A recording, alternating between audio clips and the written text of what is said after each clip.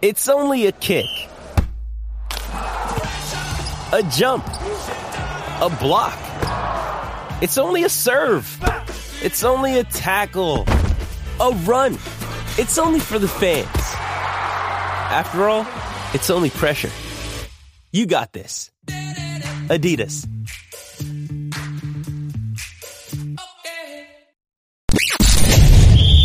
You're tuning into Black and White Sports on YouTube. The no-holds-barred truth on sports. The main event starts now. I'm back. Rudrance for Black and White Sports. Well, I did an update last night over on the other channel about Deshaun Watson and any possible further discipline because the NFL is now, of course, watching Deshaun Watson after yet another lawsuit was filed. The NFL and Roger Goodell look like complete clowns in this situation, but that's what they get for backing off of the indefinite suspension. The whole point of the indefinite suspension was, well, if any more lawsuits pop up, the NFL would protect itself and could further discipline Deshaun Watson. Well, instead, they sold the farm to Deshaun Watson, and now, if they decide to further discipline him, which the NFL claims they can do, well, Deshaun Watson's legal team is saying they can't do that. So, if that ends up happening, which, honestly, given Roger Goodell's track record at this point, I kind of doubt.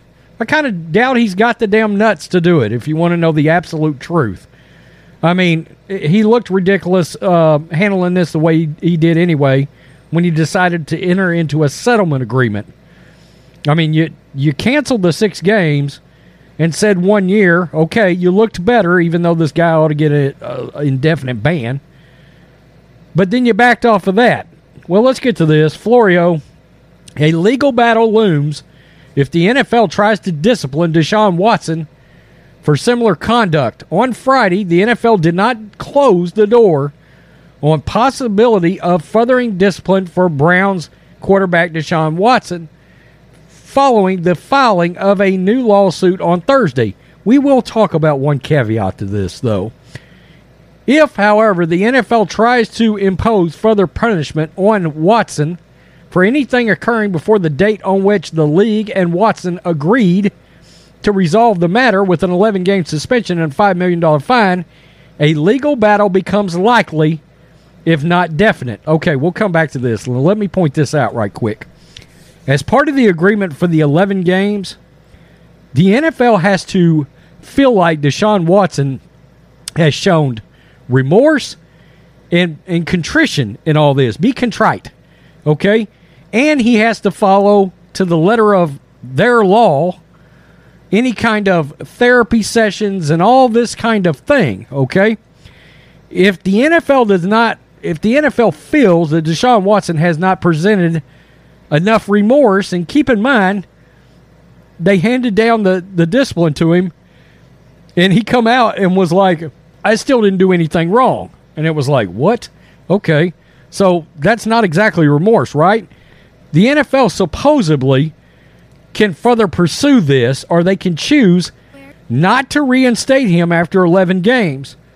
That's at the discretion of God knows who. I would assume Roger Goodell, if he still wants to act like he's a commissioner. It's unbelievable. As a source familiar with the thinking of Watson's legal team explained to PFT, that's usually code word for we actually talked to Watson's legal team, Watson cannot be disciplined for any conduct that occurred before the settlement agreement was reached between Watson and the NFL. New discipline would be possible only if the conduct in question happened after the settlement, or if it involves behavior different from the misconduct for which he has been disciplined. The new lawsuit makes the same allegations Watson already faced, and the incident allegedly happened December 2020. The league has specifically said that it would try to discipline Watson for similar conduct that occurred before the execution of the August 2022 agreement. However, nothing would prevent further discipline of Watson for different conduct or anything happening after he and the league agreed to resolve prior proceedings with the suspension and the fine. And like I said in the video last night, from an article back in, I believe it was like June or July, after the fully guaranteed contract was made, supposedly a source familiar with how that contract's laid out, that contract, the agreement to it, fully guaranteed, by the way, by the Browns, was supposedly agreed upon only based on 22 lawsuits. Well, we're now officially at 25. Okay?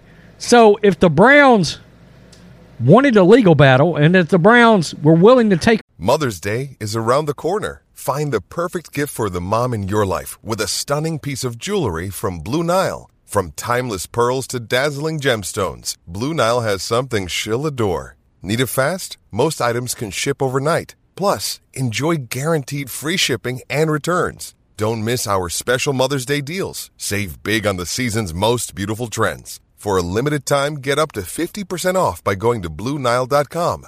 That's BlueNile.com. On the NFL Players Association, the Browns might be able to get out of that contract.